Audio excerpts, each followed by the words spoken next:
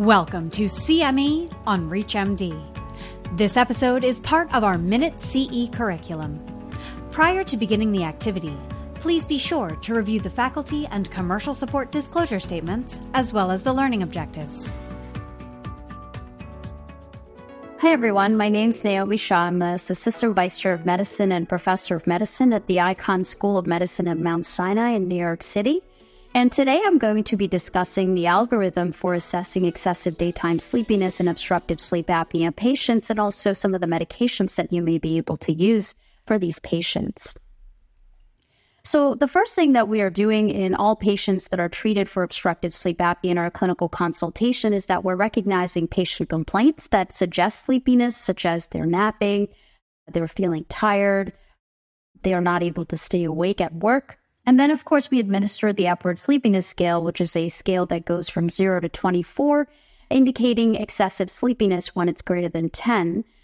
And at that point, you want to evaluate their sleep habits. You want to look for optimization of CPAP or other OSA therapies that they may be on, such as oral appliance, and also assess lifestyle, such as diet, exercise, and anything that may potentially interfere with their ability to get a restful night of sleep.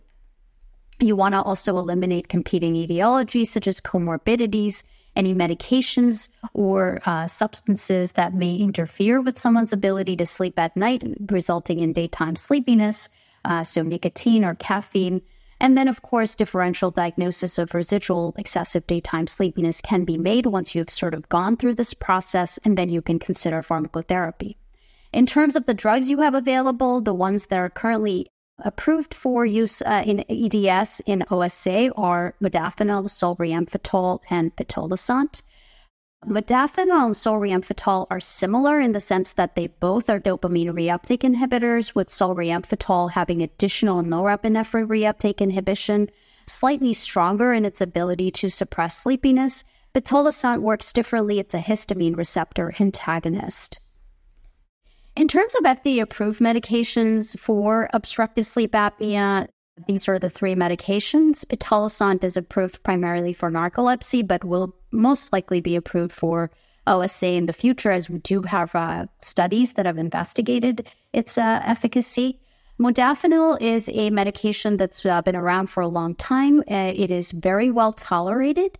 The main issue that I have with the drug is that you can't use it in individuals that are on oral contraceptives because it will reduce the efficacy. Similarly with our modafinil, that is a concern, and they're both, there is a serious rash, such as Stevens-Johnson syndrome, that can happen, so you have to watch out for that. Solriamfetol, it isn't really, that's not really a concern, especially it can be used in individuals with OCPs, but you do want to be careful about it in individuals with cardiovascular disease because it can elevate blood pressure. Pitolisant really not indicated for OSA yet, but you can consider it if the other medications aren't working, and it's pretty well tolerated for the most part. For pharmacokinetics, what you'll notice is modafinil has the longest half-life of 15 hours and solriamfetol has the shortest. So just something to keep in mind when you have patients, especially when they have trouble falling asleep in the evening hours. And finally, in terms of how you want to potentially use these therapies in your clinical practice, here's just a quick example of it. And it's showing you pitolisant or solriamfetol, but you can easily substitute modafinil wherever it says pitolisant because that is approved for sleepiness. So, assess the patient and you take the sleep history and then you ask whether they're using their CPAP. Of course, if they're not using their CPAP, they have obstructive sleep apnea and they are sleepy, you want to emphasize that they go home and they try to use their CPAP. And in your clinic, you want to troubleshoot any issues they're having with their CPAP. If they're using their CPAP, you check compliance, you ensure that the download shows that there isn't any residual sleepiness, that they're using it for the entire night.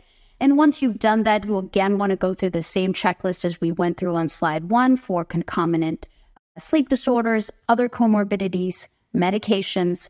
And once all of that has really been addressed and no other sleep disorders found, you can consider the diagnosis of EDS and you can use the 3 drugs that I mentioned. If you have a high-risk cardiovascular patient, you don't want to use solriamfetol because it can increase blood pressure in patients, and some of the data shows that. So you want to use modafinil. If you have a patient that's on an oral contraceptive, you may want to not use modafinil and use solriamfetol. So again, you want to tailor the medications based on the patients you're treating. So I hope this was helpful. Thank you so much for your time and attention.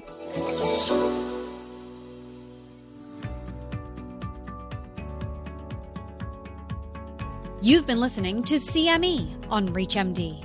This activity is jointly provided by Global Learning Collaborative, GLC, and Total CME LLC, and is part of our Minute CE curriculum.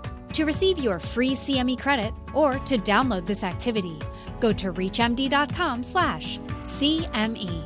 Thank you for listening.